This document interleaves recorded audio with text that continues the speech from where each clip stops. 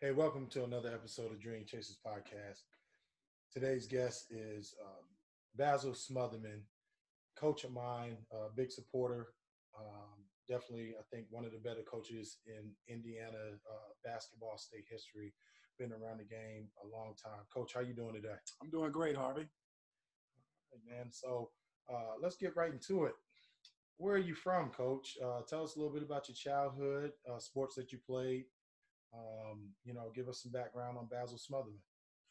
Well, Harvey, originally I'm from Nashville, Tennessee. That's where I grew up at. And occasionally I still get back there and visit because I have a lot of family there. I grew up in a pretty large family, and actually it's nine of us. I've got five sisters and three brothers.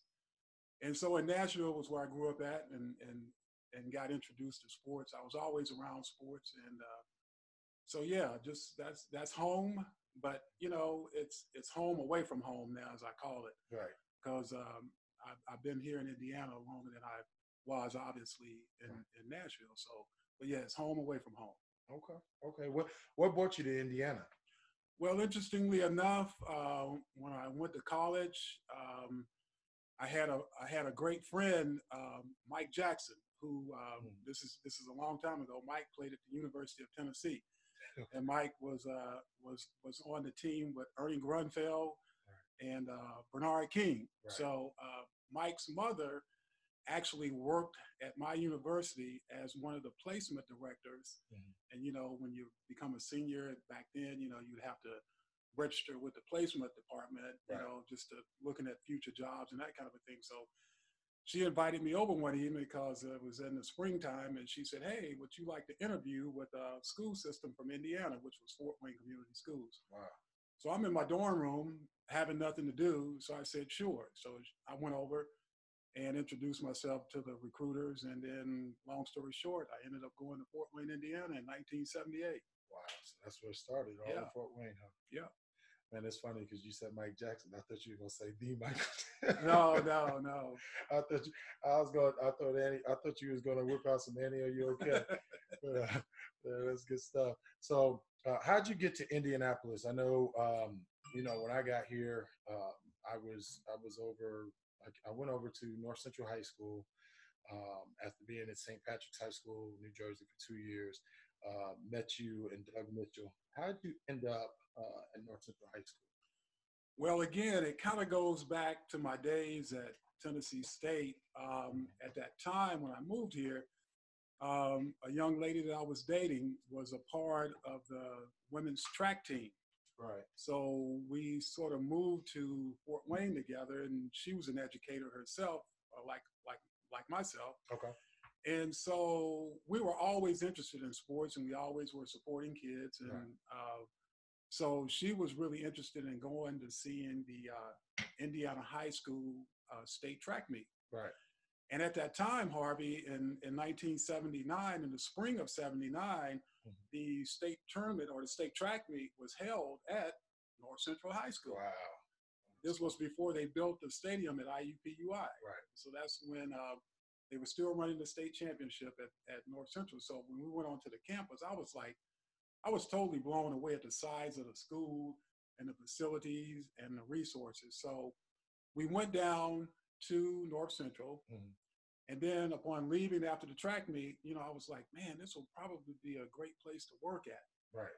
So from there, it was in the back of my mind that I knew about that high school. Mhm. So as time went on, and I spent about 10 years in Fort Wayne before I actually came to Indianapolis. Okay. Okay. So as I said, some time it went by, and then it was around the spring of 1987. Mhm. I had applied for some jobs Mhm. in Indianapolis because coming from Nashville was a little bit bigger city Right. than Fort Wayne was, and I wanted to be a little bit closer to home. And Right. plus, I had known people that I had gone to school with Right. at Tennessee State that had lived in Indianapolis. Right. For sure. So therefore, being in Indianapolis would be a little bit closer to home, and plus it was a more metropolitan city, Okay. which I was accustomed to growing up in. Mhm. So I just felt like, being in Indianapolis would be a great place to live. So I applied for some jobs, and then that first time I applied, it didn't really work out, and it didn't work out until the next year, which was in 1988. Okay. So in the fall of 1988, I got an interview at North Central, ultimately got the job, Okay. and started teaching at North Central High School in 1988. Wow. Wow. So let's back this up. Let's talk about your sports background. Okay. What sports you played coming up. I know you were a big basketball player. Let's talk a little bit about that. Like, what was your experience like? What was it like with your parents intervening with sports? And a little bit about that journey. Okay.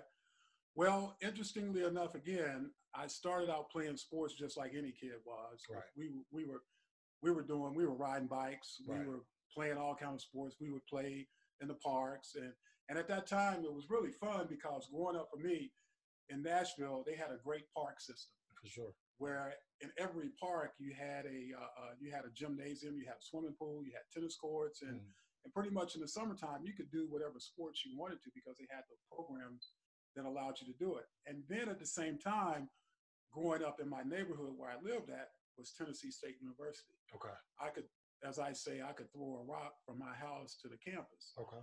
And so I had that exposure of being able to go on campus and get exposed to athletics and that kind of a thing. But going back to the sports that I played, believe it or not, when I started out, I played baseball. Oh, wow. And I was a catcher. And I played a little bit of third base because, again, we had those programs in the park system that allowed kids to get introduced to those different sports. Right, for sure. And then, of course, there was basketball because we played basketball every day if we could. Right. And we even put up a goal, my brother and I, we put up a goal in our backyard. We just got some plywood and had, believe it or not, we put up a bicycle rim as our first rim. Until we could get a real rim. And we had a fence around the yard. I have to tell this story. Right. And I was, and going back to my parents too, I'm kind of interjecting a lot of stuff there. But my mom died the day I was born. So I never knew my mom. I only knew my grandmother. Okay. And my grandmother adopted myself and my brother and my sister. Right. Because my father remarried. And so my father was really not involved as much as I would say my grandmother was. Right. So I had connection with my dad, but it wasn't like he was, really involved in sports and the whole thing. But anyhow, my brother and I put up this goal, and man, we on Saturday mornings, man, we'd have games out there in the backyard, and my mom had a fence around our yard, but the guys, when they came to play, they wouldn't go through the gate. They jumped over the fence, and then they started putting the fence down, and my grandmother got tired of that, so one day she ran everybody off and took the goal down. So that was the end of that. Right. But anyhow, I started playing basketball in the parks. Right. And from there, it just went from, playing. And then when I got to high school, obviously I played.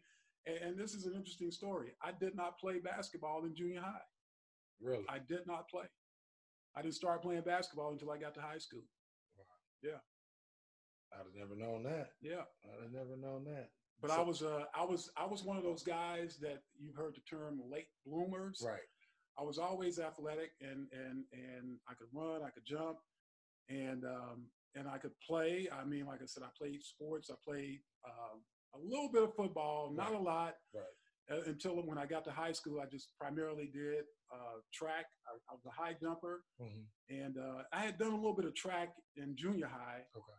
But I didn't play basketball, but I always played basketball. Right. For fun. Right.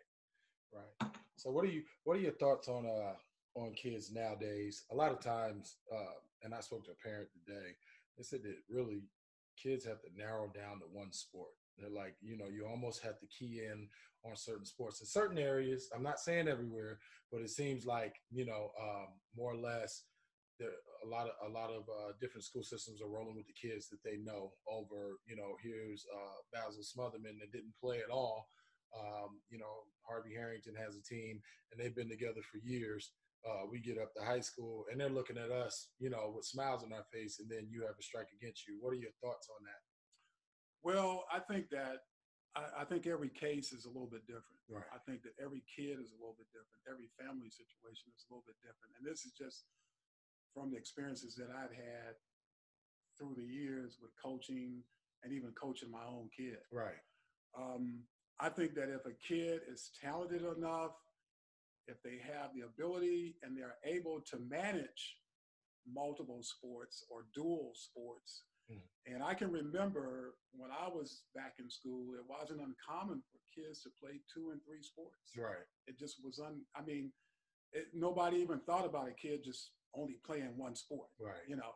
Right. But now I think everything has sort of changed. I think the landscape has changed in terms of how kids are looking at sports and how parents are looking at sport and how society looks at sports. Right, right, for sure. You know, so I think that it depends on a kid. If a kid is able to do that, and I always ask kids, you know, are you having fun? I think that was one of the things when we had camps, when I was coaching in high school, we'd have our younger kids in. Right. And I even asked kids at your camp last year when I worked, I said, hey, why did you guys start playing this sport? And they'll think it's a trick question. Right, for sure. And I'm like, why did you start playing? And they'll say, oh, well, And I'll say, well, you were probably having fun. Right. Yeah, that's right. I said, yeah, that's why everybody starts playing. Right. Because you're having fun. But unfortunately, as you know, and I know, as you go up that ladder, then it becomes more of a responsibility. And then it could become more of a job for some people. Right.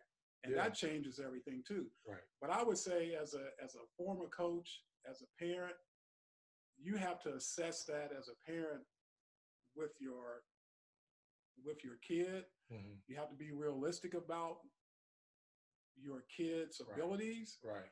And then if the kid wants to do a dual or multiple sports, then I think you have to, you know, let them weigh in on that too. Right, for sure. But I think now, like I said, everybody has sort of gone to this, they kind of personalize sports in a sense, like you say, you know, they're only doing one thing. Now, I'm only going to play basketball. I'm only going to play football.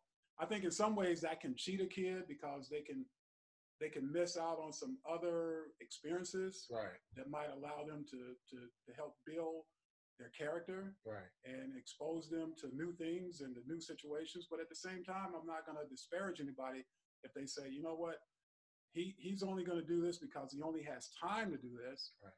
And then you have to throw in the academic component too, because if they're not able to handle that part, then the sports part of it is not going to matter. For sure.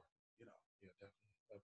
So when I met you at North Central High School, you were there with head coach Doug Mitchell. Okay, when I left New Jersey, I left under the tutelage of Kevin Boyle. Kevin Boyle was pretty nuts, and I love Coach Boyle. All right, I'm going to get him on a podcast here soon, and I'm going to say the same thing. Right. What was it like? Now I know right before I got there, you guys won a state championship in '99. I want you to elaborate a little bit about your state championship. What was it like coaching that team and coaching Jason Gardner, who was, Mr. Basketball? He was Mr. Everything. And then I want you to tell me a little bit about what was it like being with Doug Mitchell. My experience, Doug challenged you, and he said what he had to say, and you had to deal with it. And that was okay for me to this day. Looking at anything that I've ever been through, you guys really made me understand that, you know, when stuff gets bad for you, you don't fold. You got to go. You got to go towards the fire. You don't run away from it. So that was one of the things I took from it. Other people may have took it more personal. I don't know, but my personal experience was that this made me stronger as a man. It made me stronger as a person. My mindset is stronger than the average individual just because of playing a sport, in which I'm grateful for. But let's get back into it. Go ahead and tell me about what was it like with that '99 state championship team. Well, that team was really special, Harvey, because, you know, again, we had kids on that team that were primarily basketball players. We had a couple of kids that were football players. Right. You know, you look at Jason Gardner. At that time he was just primarily doing basketball. For sure. Right. But Jason was so talented. He could have played baseball. Multiple I think sports. He would have been a heck of a baseball player. Yeah, for sure. And I think he definitely would have been a great defensive back in football. Right. I mean, he just had that skill level about him and the intelligence. Right. But that team, kind of started out with, we had a program with our eighth graders, our incoming eighth graders. Okay. And I'm not just tooting my own horn here, but I was kind of starting that program when Coach Mitchell came in 1993. Right. So when I got that group of kids, those seniors that we had in 1999, which at that time was unthinkable, Harvey. We had 9 seniors on a team. Right. Who does that? Nah. You can almost, you can hear the train wreck happening when you have that many seniors on a team. Right. Because somebody's obviously not going to be happy about playing time. For sure.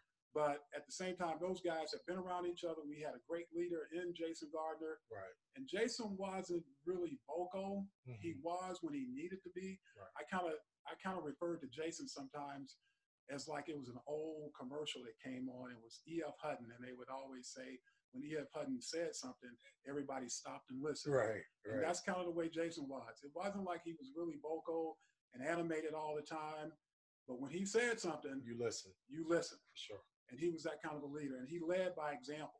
And so that team kind of started out in 1995. That spring, prior to their freshman year, we had all of those kids together. Right. And we had a great summer, and they came in. And what was really interesting about that group was they were talking about winning a state championship at North Central, wow, which would have been the first one. Right. And other teams have been close in the past, but these guys were talking about it. Right. And I can never forget, we had a superintendent, Dr. White, and I always told him, I said, these guys, man, they're talking about winning. Right. And it was so much fun for me because I was excited of just coaching, right. Right. And I enjoyed putting that time in. Right. And I enjoyed working with those guys. And even to this day, I still have relationships with them, just like yourself. Right, for sure. And so that team, man, was special in that they weren't the most talented team. Right. Our biggest guy, Harvey, was 6'5". Yeah, I remember you told me they were 6'5". Right. But I tell you what, they could defend. They were a really good two-way team. They defended, and they knew how to take care of the ball. Right. And they knew who to get the ball to right. when they needed to. Right. And they took that, and everybody accepted their roles. And I think, that's kind of what's missing. Sometimes today, you hear about certain teams and certain players that can't coexist because they think that somebody's doing something that they shouldn't be getting. And I think that's what's really hard sometimes is that acceptance of you got to be who you are. Right. Right. And if you're who you are and you can accept that, then I think the team is going to be a lot better. But when there's a lot of friction and a lot of going back, and then you put in the parental element and it's like Coach Mitchell used to say. You asked me, how was that like with Coach Mitchell? Coach Mitchell was probably one of the honest guys that I worked with. Right. Because he told it to you the way that it was. And human nature gets in there, Harvey, because a lot of people would take it personal. Right. Right. But he wasn't saying it to be personal. He wasn't saying it to disparage anybody. He was just saying, you know what, maybe somebody's better than you. Right. He's giving it to you. Yeah, even his own son. And I'll never forget this saying, and I always use that. He said, if you're not playing and you don't like it, then get better. Right. Do something about it. Yeah, do something about it. Yeah. Do something about it, man.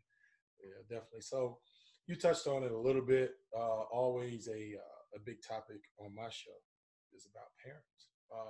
Throughout the years, and you coached for how many years? I coached for 19 years at North Central. 19 years. Okay. And then I coached with you at Heritage Christian. Right. 2 years at Heritage. What was it like?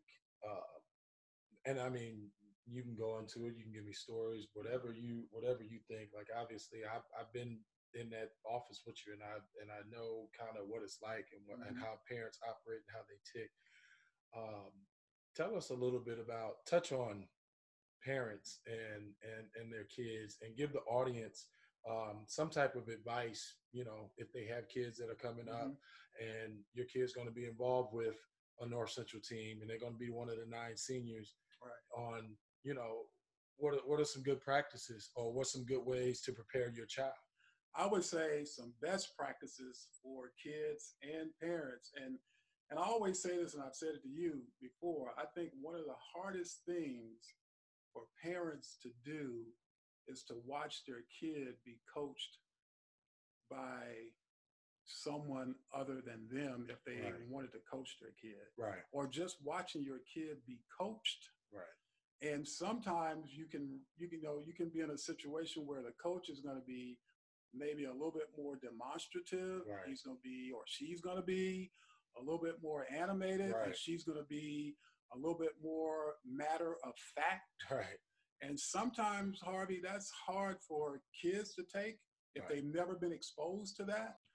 And I think one of the hardest things for kids to do is to accept their role on a team. And I think it's even harder for sometimes parents of accepting that kid's role. And like I was saying earlier, Right. one of the hardest things I think is for a parent is to watch their kid get coached. Right. And like I would say, sometimes it's even harder to watch your kid get coached if it's not that parent. Right. Because now you're working with a coach where he or she is a little bit more demonstrative. Right. They're a little bit more animated. Right. They're a little bit more matter of fact. Right. They're going to be very honest with your kid. And I can never forget being in a team meeting with legendary, and I will say legendary, Jack Keefer. Right. In Lawrence North. Right. And he said something that was so right on point, spot on. Mm-hmm. He said that when your kid is not playing, mm-hmm. he said, I don't need to have a conversation with you as a parent. Right. Because you're not playing. Right. The kid needs to come to me and have a conversation. Right. You and I don't need to have a conversation. Right. And what's so interesting about that quote, Harvey, is that, and you as a former player know this, when you go to practice and you have 10 kids in practice, or maybe it's 20 kids, you got your varsity and your JV all in there, the kids know who can play. Right. Definitely. It's not a big secret anymore. It's not rocket science. Right.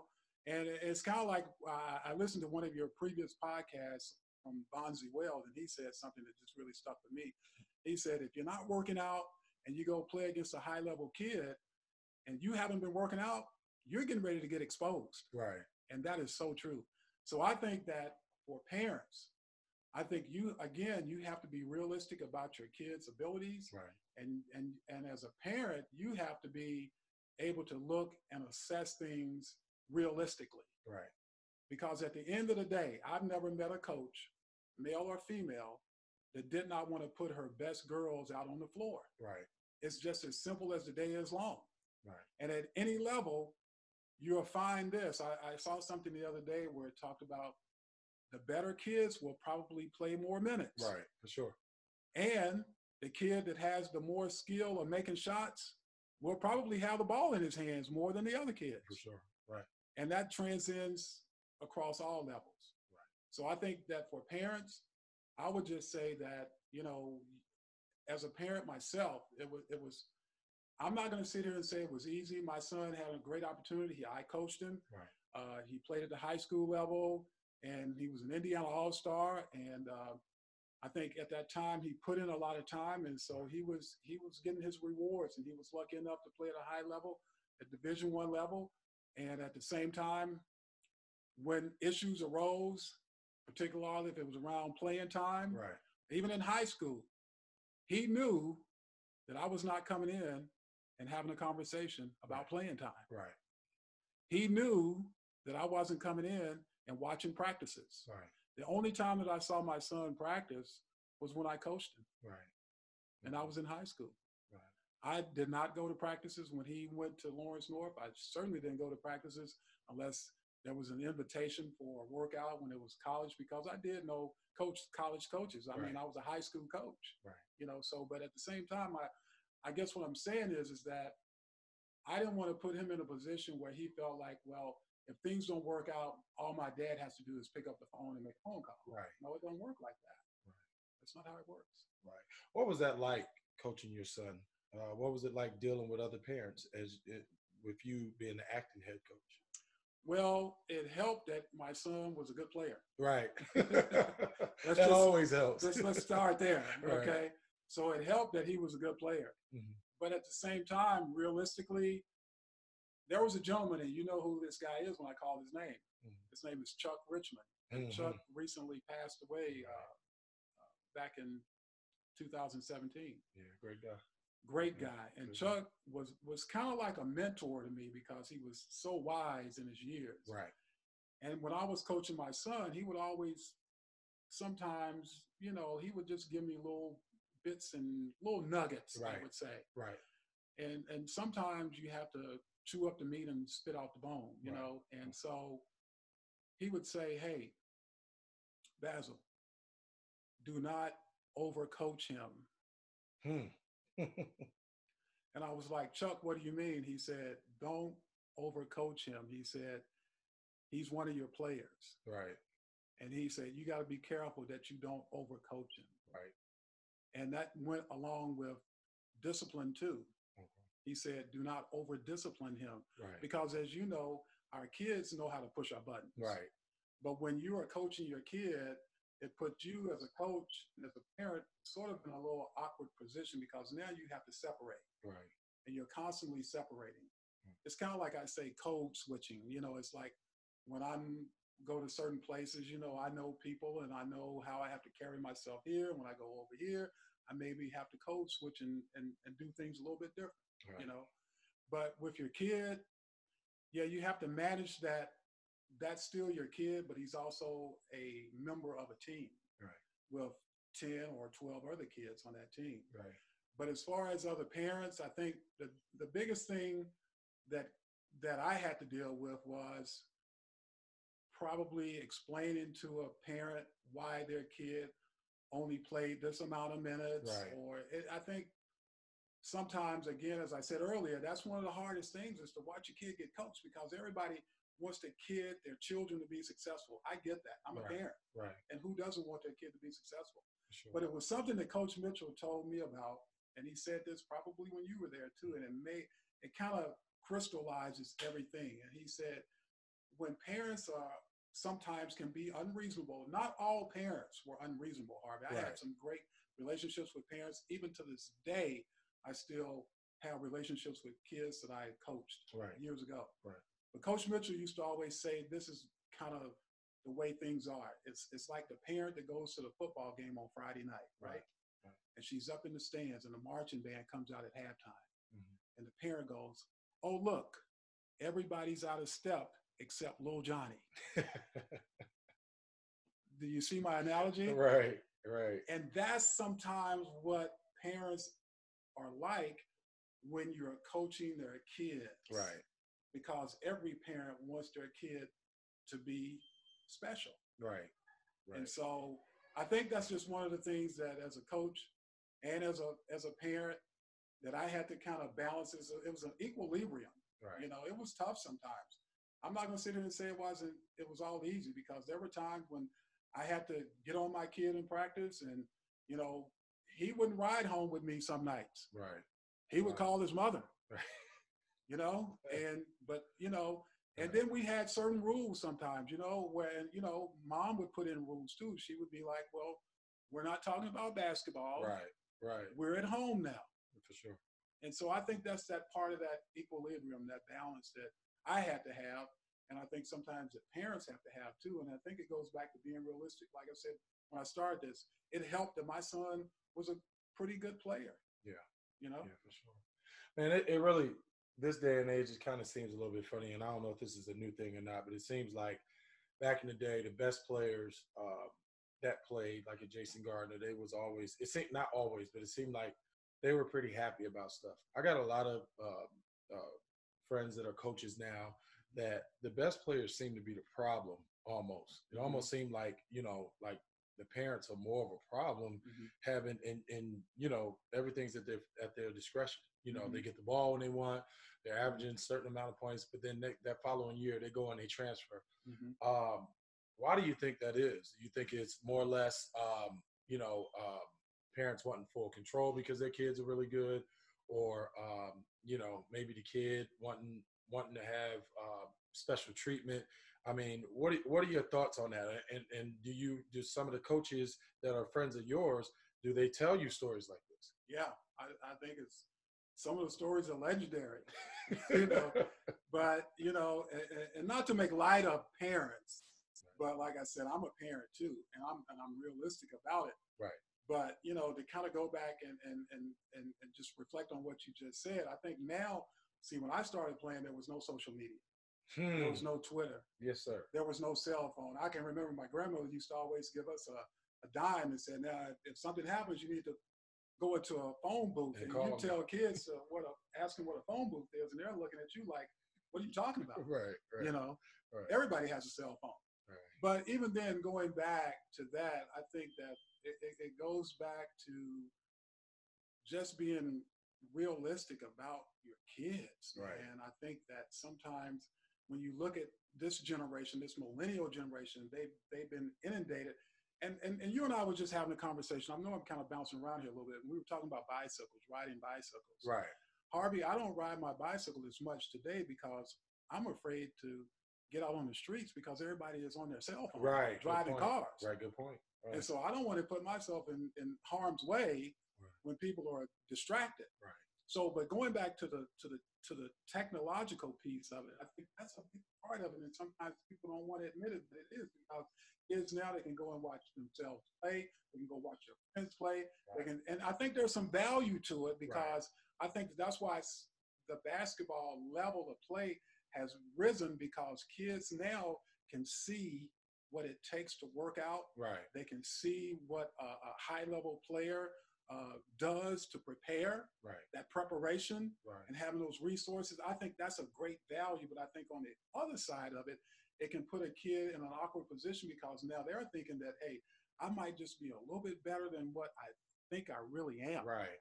Right. And that's where the downfall is. Right. Because it's like I said about Bonzi Wells saying, if you're not working on your game, and you go play against a high-level player, you're getting ready to get exposed. Right. It's going to happen. It's going to happen. Sooner or later, it's going to happen. Right. And then you're going to come back to reality. Right. There's going to be a reality check. So I think that sometimes now, not all the time, there's still kids out here that are doing the right things. They're taking care of their bodies. They're taking care of the academic piece. They're just being good people. That's the other part of it too. At the end of the day, as I would say sometimes, no coach wants to be around a kid that's going to be, acting like a horse is behind. Yeah. That's not going to win you any favors among coaches. Right. And it's not going to help you to get employed anywhere either at the end of the day. Right.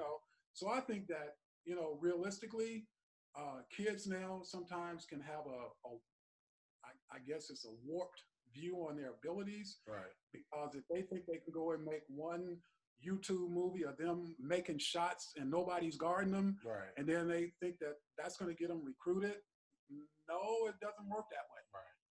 So I think that there has to be a balance, and I think that there has to be that equilibrium, and reality has to kick in.